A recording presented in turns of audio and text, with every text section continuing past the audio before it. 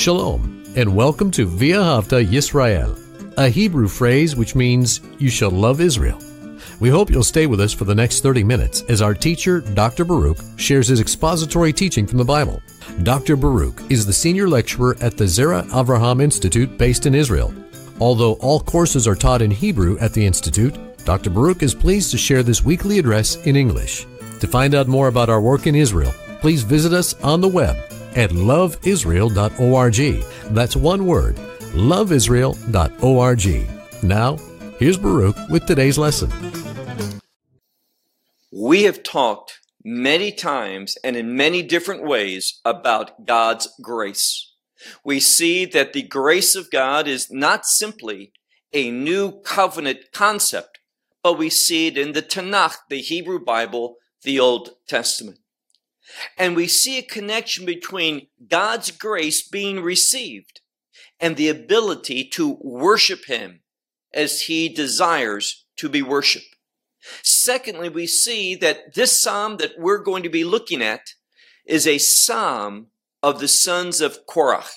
They were Levites. And there's an inherent relationship between the Levites and worship.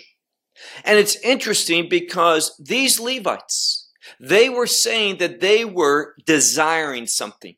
Now, the word that we're going to come across is the word for imagining something. But in the Hebrew language, there is a relationship between this word to imagine something and desire or hope for this. And what were they hoping for? They were hoping for God's grace to be upon them, because they knew the wonderful changes that come about in an individual when they are recipients of God's grace. Well, take out your Bible. We're in the midst of our study of the book of Psalms, and we're now ready for Psalm 48. The book of Psalms and Psalm 48. Now, we begin with that inscription, the first part of verse 1, where it says, a shir. A shir is a song. And then the next word is mizmor, which is that word that relates to a psalm. So it's a song, a psalm by the sons of Korah. That is the first verse in the Hebrew text. And then the next verse, verse 2 in Hebrew, verse 1 in other languages, it says, great is the Lord, and He is greatly to be praised. Now, here we see this word greatly, which is literally the word for very or exceedingly. It speaks about who God is, that He is a great God. Therefore, it is right, it is appropriate, it is proper that He be praised very much in an exceedingly large manner. So the first thing that we need to do is to ask ourselves, are we in disobedience? Are we worshiping and praising God, acknowledging in word and deed? That means by our actions, not just by speech. That's part of it. It's important. It is a requirement, but also by our behavior, that we demonstrate both to God and to others that testimony, that we believe that God is great and it is proper for Him to be praised. This word begins. This is the foundation of one who has faith in the God of Israel. And then in the second part of that verse, it says, in the city of our God, His holy mountain. Now, this is also related to worship, because when we speak about His city, we're speaking about, obviously, Yerushalayim, Jerusalem. And it's called there His holy city. And in the end, it speaks about His holy mountain. The word that's emphasized at the end of this verse is the word holy. And this is the message for us. It is when we are acknowledging God, both in word and deed, through worship, where God is exceedingly praised, that we're going to experience holiness. What is that? As I've said so frequently, The word holiness in the Bible relates to the purposes of God, the will of God, the objectives of God. So when we are worshiping God, we are going to be committed to his purposes, and through worship, we're going to have revelation whereby we can understand not just the will of God, his purpose, but through worship, we are going to be conformed into a condition whereby we can do his will, fulfill his purposes. So here's the principle. If I don't spend much time worshiping God, it's because of two reasons. First, I don't think God is that great. I don't want to involve myself, my time, my resources in worshiping of God because it's just not that important to me to worship him. So it speaks of my lack of understanding in regard to the greatness of God. And the second reason is one who doesn't worship God as he should, frequently, in an exceedingly manner. When we fail to do that, it's because one is not committed to the purposes of God. So when we recognize his holiness, we're going to be committed to his purposes. This is what the sons of Korah are telling us in this passage. So in the city of our God, his holy mountain. Verse 3 in the Hebrew, verse 2 in other languages, it begins with the expression, Yefei Nof. Now, there are names of cities, streets within cities that have this term, Yefei Nof. Very common, well-known expression in Hebrew. And what does Yefei Nof mean? Yefei means that which is pretty or beautiful or appropriate, proper. And the word Nof has to do with a view, a perspective. So when we acknowledge the city of our God, his holy mountain, that is going to give us a perspective, a different perspective than the world. And therefore, we're going to see things correctly, rightly. And what is that going to produce in our life when we see the truth of God, the will of God, and we submit to it? Notice how this verse continues. Mesos kol ha'aretz, joy of all the earth. Very important. The message is this. If you want joy, the joy that brings rejoicing to all the earth, all of his creation, that joy is found in the will of God. But the only way that you can move in his will is when you understand his perspective, when you have that right view. And what the psalmist is telling us is this. It is through worship that we have God's perspective, that beautiful view, that right and proper perspective, whereby as we see this, we understand there is joy in the will of God. And the converse statement towards that is also true, that there is going to be an absence of joy when we're outside of his will. So learn this very important biblical truth, and that's this.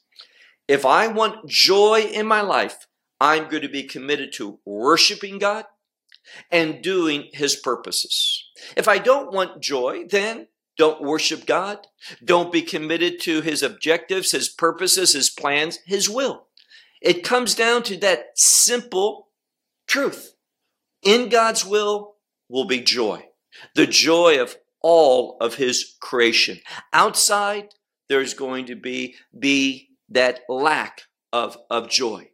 Then we see in the second part of verse 3 in Hebrew, 2 in English, Har Zion, that is Mount Zion, the north sides. Now, it's speaking about the fact that if you go to Jerusalem today and you go to the southern portion, that is down in what many call Ir David, the city of David. This is where, for the most part, the people resided. But it was the northern side of the city of Jerusalem where the temple was, where worship was. So here it's simply saying that there's an emphasis when we speak of the city of our God, this holy mountain. There's an emphasis upon the north side. This is the city of a great, or the word Rav, the abundant king. So Jerusalem, the only city, which is the city of this great, great God, this great king, one who is abundant in all things. So Jerusalem ought to be important to you because of its history, and don't miss this, and its future. Because when Yeshua returns to this world, and I'm speaking about Messiah Jesus, when he returns to this world the second time, not speaking about the blessed hope, the rapture, but when he comes again to this earth to walk on it, dwell within it, he's coming ultimately to Jerusalem. And he is going to dwell in the sanctuary of the Lord. Where's that sanctuary? Well, it's the Holy of Holies. It is that place where the Ark of the Covenant was, in between the two cherubim on the top of the Ark of the Covenant. There was where the presence of God dwelt. So Messiah is going to rule from that location. So we see here on Mount Zion, on the north sides of this city, of this abundant king. Next verse. God is in, and the next word is palaces. And it's speaking about the significant places in this city. That God, in a unique way, is there. There's that inherent connection between Jerusalem and the palaces, her palaces, these great locations, buildings within Jerusalem. This is God, where he dwells. Secondly, it tells us that he is known as a Misgav. Misgav is a place of refuge. So and some would say that these palaces represent the structures, the wall, the entire wall around Jerusalem. That God dwells there. And it says here, he's known as a refuge. Now let's put it together. What is at the heart of this teaching from Psalm 48? Worship. And what we find is, in the midst of worship, we experience God. The scripture says that he is our defense. And we experience his defense in the midst of worship. Worship is a refuge. Not just a peaceful place, meaning that we push out the things of this world, but also the dangers. It speaks of this. When we worship God, there's going to be a spiritual security. When we are careless, when we worship God infrequently and carelessly, we are to find ourselves in a dangerous position. So the psalmist is quite clear in what he's saying here, that God, in the midst of worship, he is known as a refuge. Next verse 5 in Hebrew, verse 4 in other languages. For behold, the kings, they are gathered together, and they pass through together. Now, what this is speaking of is this. It's literally the word kings, but many scholars understand it as referring to not the kings themselves, but their kingdoms, their empires, their rule.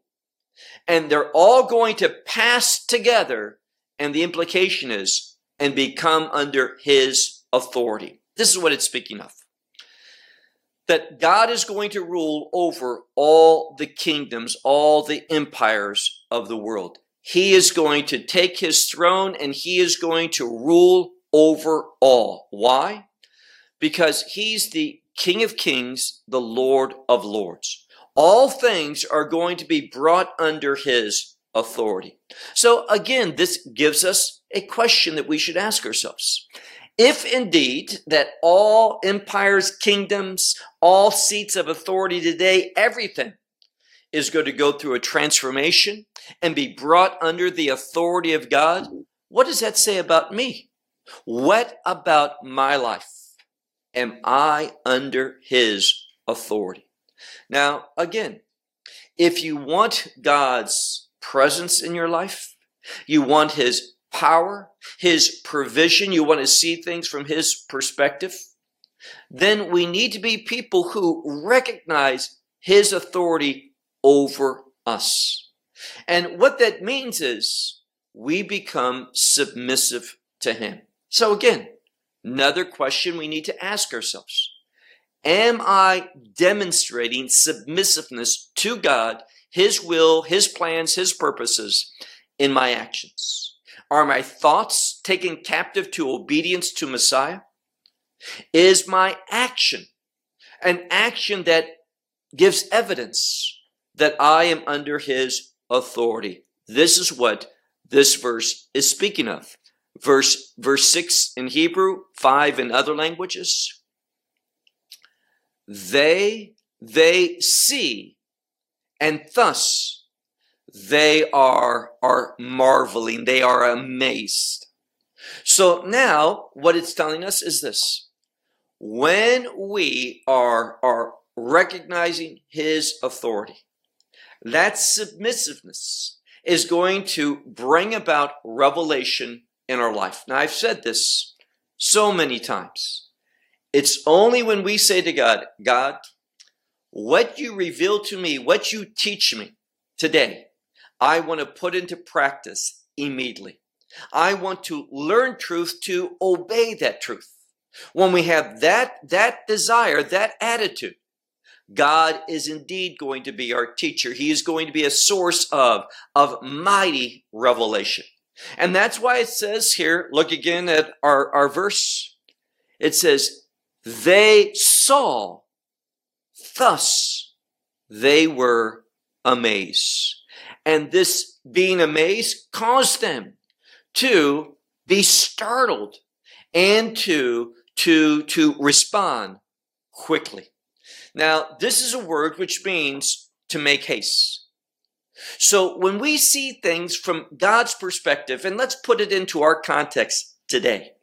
Now, I believe that we are in a transition time. I believe that things are moving rapidly in the prophetic calendar. We are seeing changes, consistent changes in this world that shows the rebelliousness of the world, the lack of submissiveness of the world, the rebellion of the world against the authority of God, the truth of God. What we see is this. The world is becoming more of a place of, and hear this word, abominations. This is what's happening. The world is behaving in an abominable way. And this is exactly what the prophets teach us is going to be the condition as we move in to the end times. You say, where's that found in the scripture? Well, when we look at that last government, that last world government of the Antichrist, we see that its characteristic, what the Bible reveals about this empire, is that it's going to be blasphemous. It is going to be rebellious. There's going to be that spirit of the Antichrist, which is rebelliousness, blasphemous. It is going to set itself against God. This is what we should understand that's going to happen. Nowhere in the Bible is there that view that believers are going to bring about a wonderful change in this world where the great institutions of society, education, the arts, the governments, and so forth, that they are going to submit to God.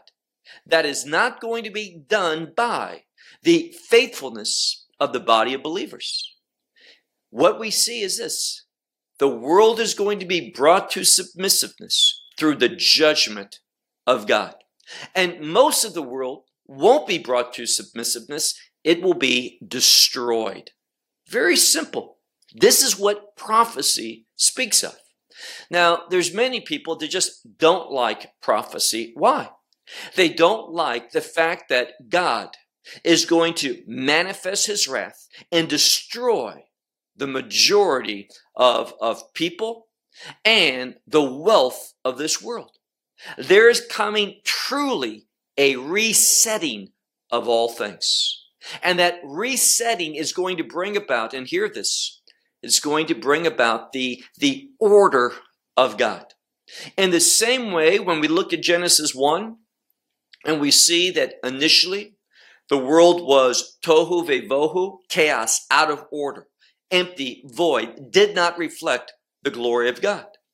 And the Spirit of God moved mightily where it says, Ruach Elohim mirachefet al panei hamayim.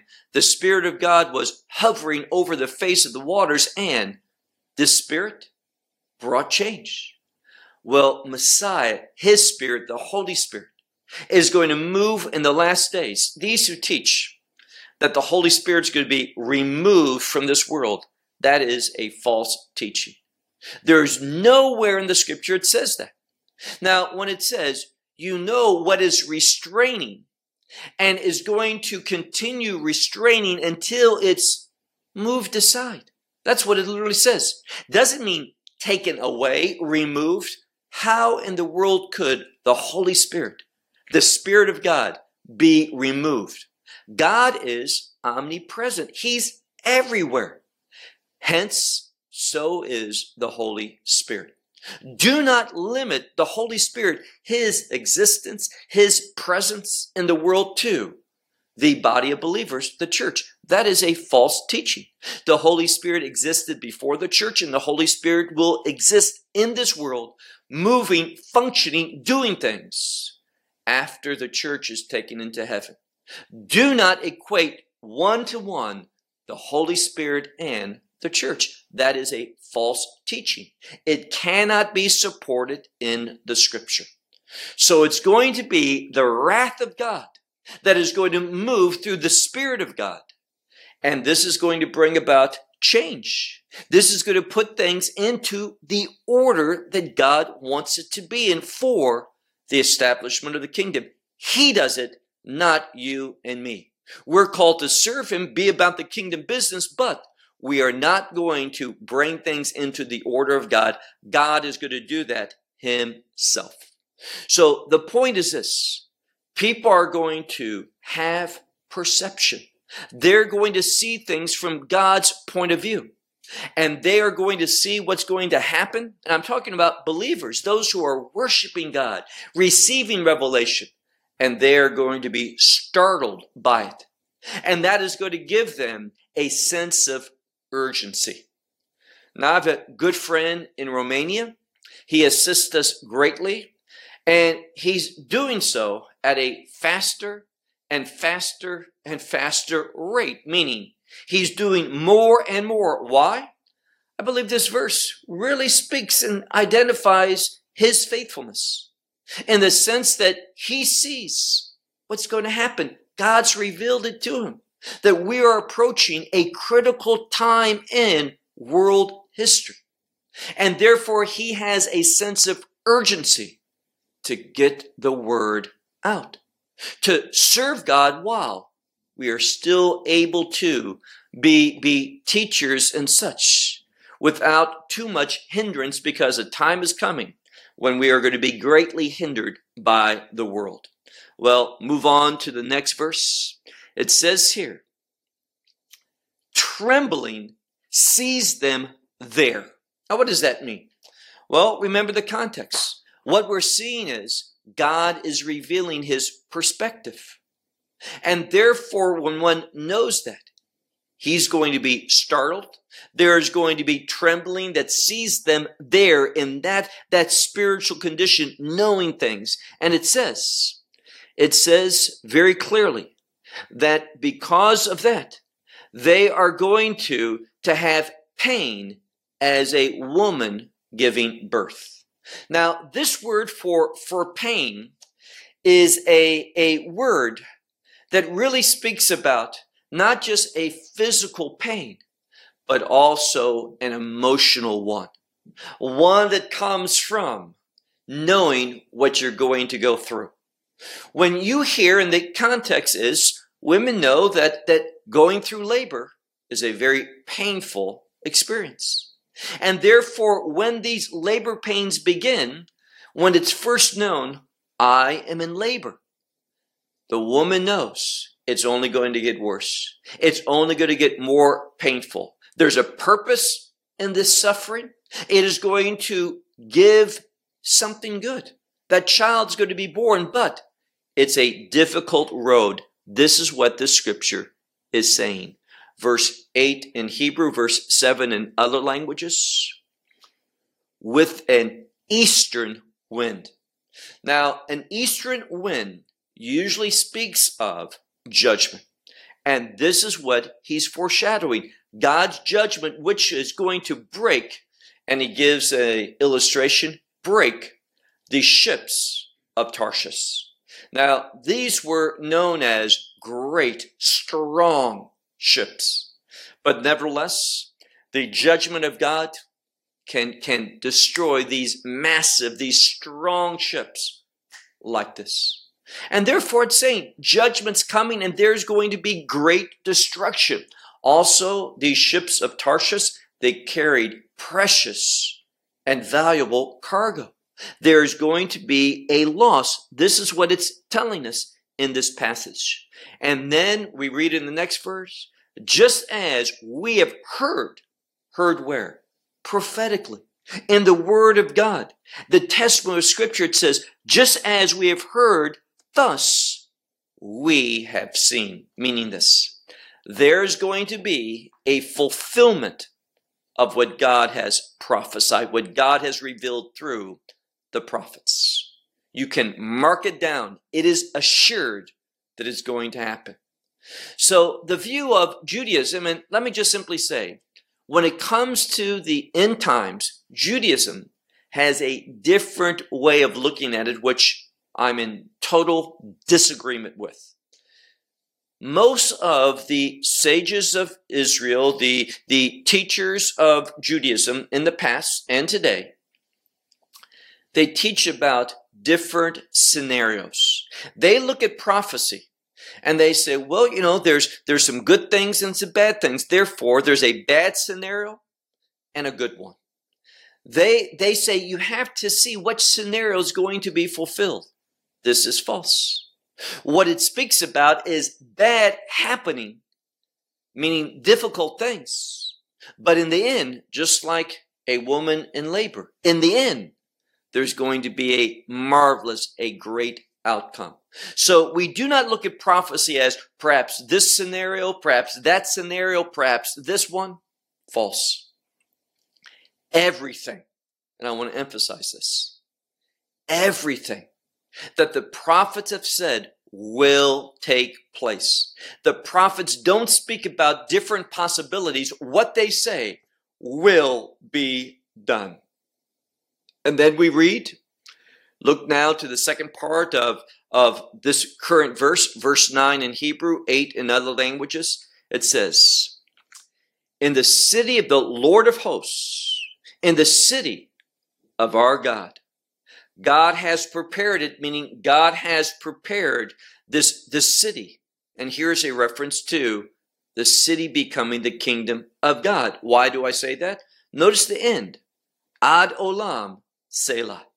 That means God has prepared it and it's for eternity, meaning it has a kingdom connection. What God's doing in building up Jerusalem, it is for the establishment of his eternal kingdom. And you say, now, wait, I thought the city of Jerusalem is going to be the center for 1,000 years, a millennial. That's right. Then it's over. Well, you need to understand it properly. In the millennial kingdom, the capital is going to be Jerusalem. This is where the foundation of the millennial kingdom is, Jerusalem.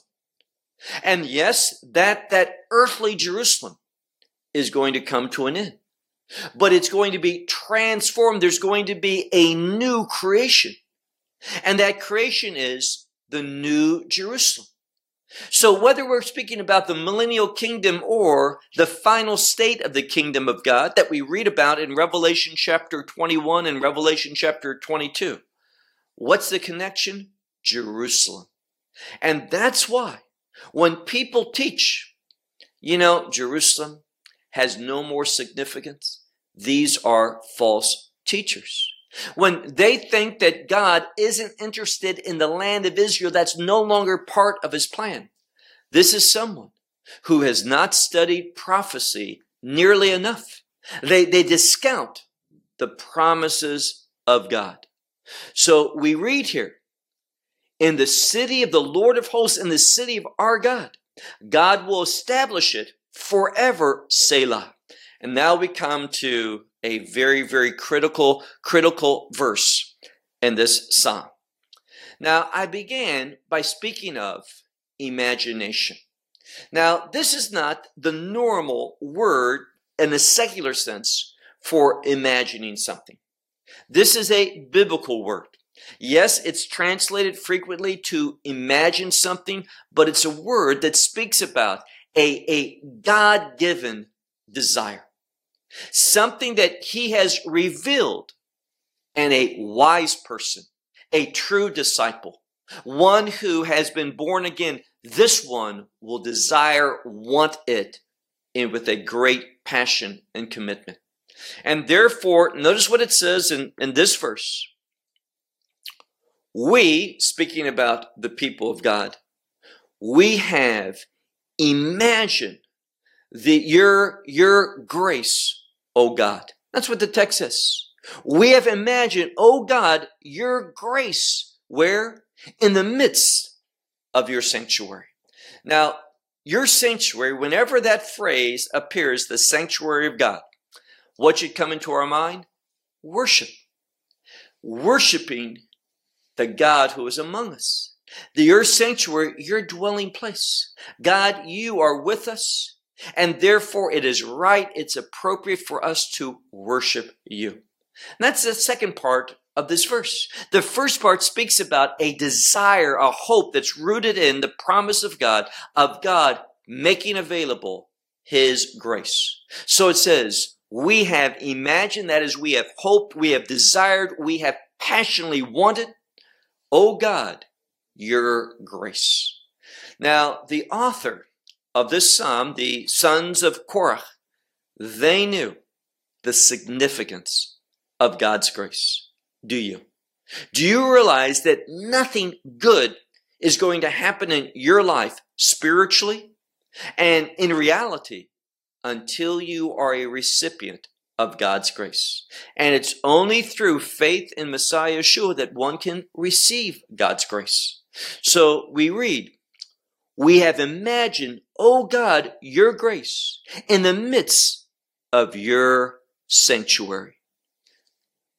As your name, O God, thus is your praise unto the ends of the earth.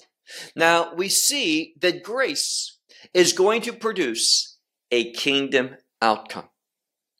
And worship is necessary for us to have that kingdom perspective, to reap the benefits of God's provision in our life, his provision in resources, in perspective, and everything.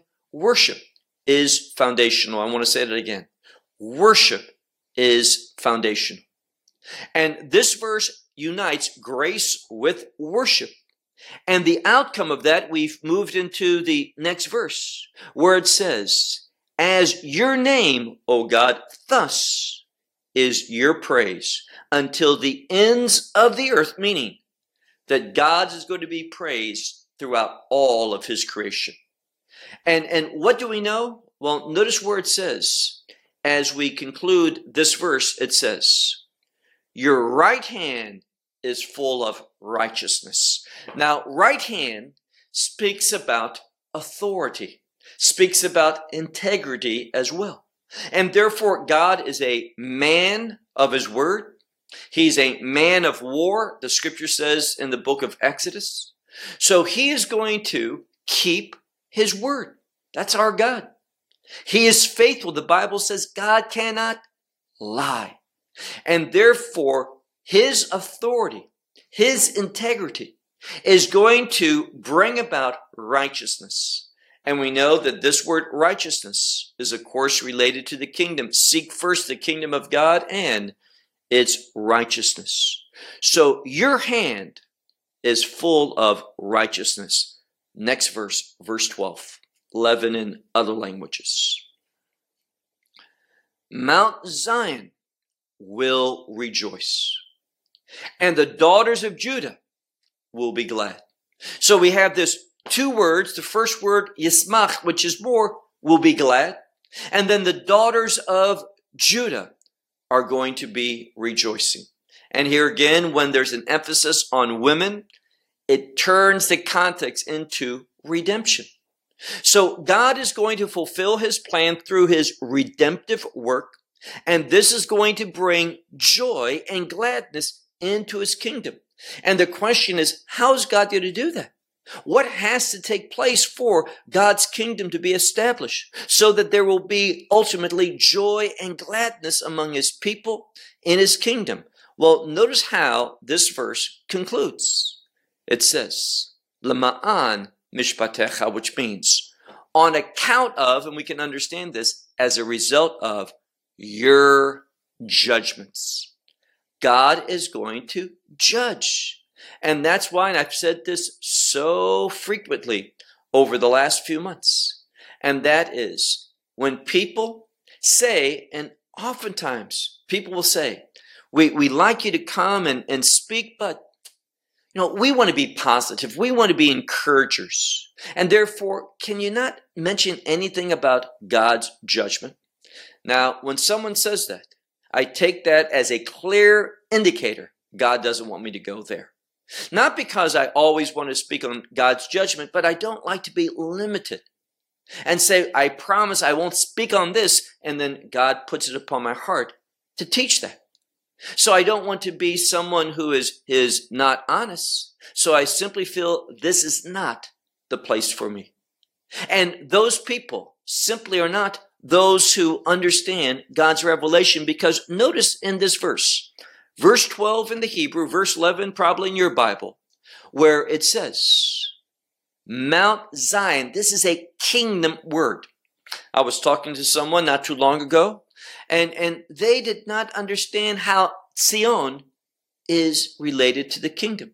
When you fail that and you associate it with Jerusalem today, you are incorrect. Zion speaks about Jerusalem in its redemptive state after the second coming of Messiah. So Mount Zion, a kingdom term, will rejoice. And secondly, the daughters of Judah, they will be glad or rejoice. Why? On account of your judgments.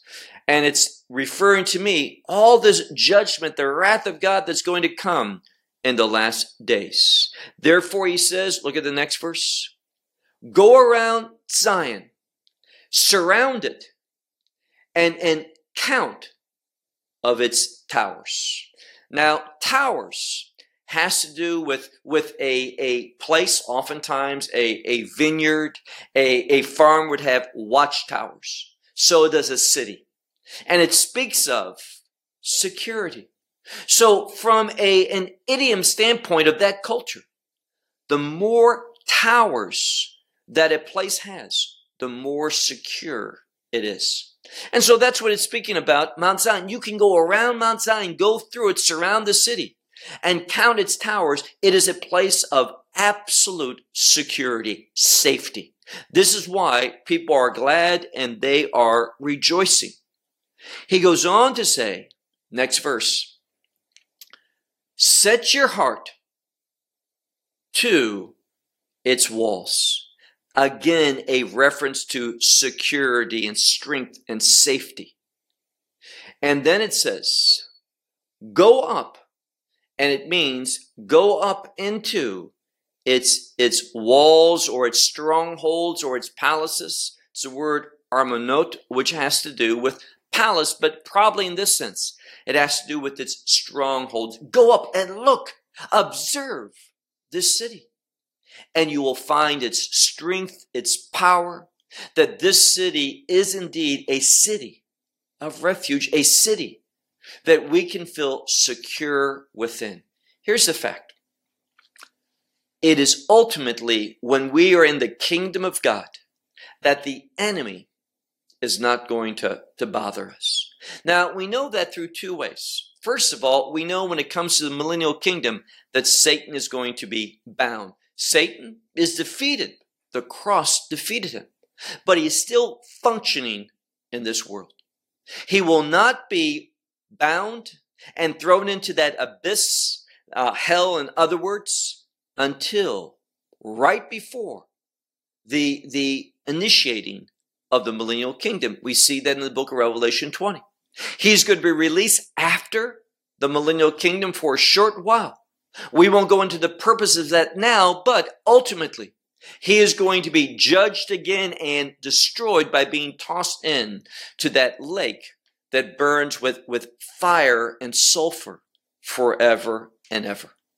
So when we look at this passage of scripture, we see that there's safety, there's true security in the kingdom of God. Satan will not be there. So he says, set your heart, meaning pay attention to its walls. Go up into its palaces, its stronghold, on account that you may tell to the last generation. Now, what he's saying here is, you and I need something. And what is that? You and I need that kingdom perspective. When we understand the benefits, the glory, the righteousness, the holiness, the safety, the security, the blessings of the kingdom of God, we are going to want to tell that and continue to tell it, spread that news, proclaim these good news until the last generation, until that kingdom is established. So here's part of our work, that we're supposed to tell of it to the last generation. Now look at our last verse, and there's something surprising at the end of this verse. Verse 15 in Hebrew, verse 14 in other languages. For this is God, our God, forever and ever. So we see that our God is eternal. And what does he do? Well, through the grace of God, he brings us into a new reality where we become God's eternal people, God's kingdom people. And what else? Well, notice the last part of this verse. Hu yinhagenu al mut, which means he will guide you concerning death. Now, why is that there? Well, he is going to guide us, meaning he is going to take us concerning death, meaning this. He is going to bring us through death. One of the things we learn, and we all know how Messiah said, take up your cross and follow me. Cross is significant.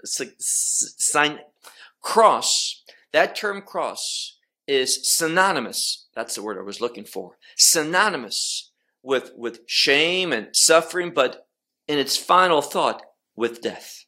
So when it says, take up your cross and follow me, learn that we're called, our ministry is to die. Die to self, die to everything. One of the things that God teaches us is how to die. See, a good teacher of Scripture just doesn't teach us how we're called to live, but how we're called to die. And I'll end with this. The term in Hebrew for knowing how to die is called Mesirut Nefesh, which is the word limsor, which is to pass. So it's a word for self-denial, living ultimately in a sacrificial way, giving of yourself totally, and leading to death. Death is okay. Death should not concern you, fear you, or anything. Why? Because death is simply when this body is no more. That's okay. Because that releases me fully. Praise God when I am set free from this body of death and sin, this body of frailty, this body of weakness and disease, this body of corruption and mortality. No, I'm looking at being ultimately set free from that and experience this newness of kingdom life in its fullest sense outside this body. So we learn from the scriptures not just how to live, but also how to die. Well, Psalm 48, a very significant psalm in teaching us a right perspective, in being made ready for this kingdom transition.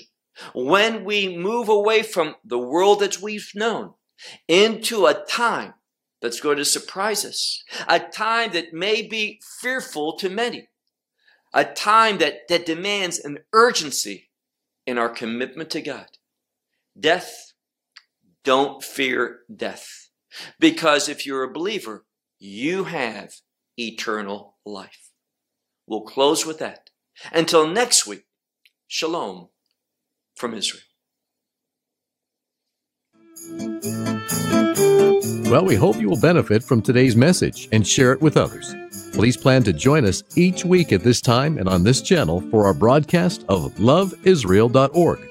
Again, to find out more about us, please visit our website, loveisrael.org. There you will find articles and numerous other lectures by Baruch. These teachings are in video form. You may download them or watch them in streaming video. Until next week, may the Lord bless you in our Messiah Yeshua, that is, Jesus, as you walk with Him. Shalom from Israel.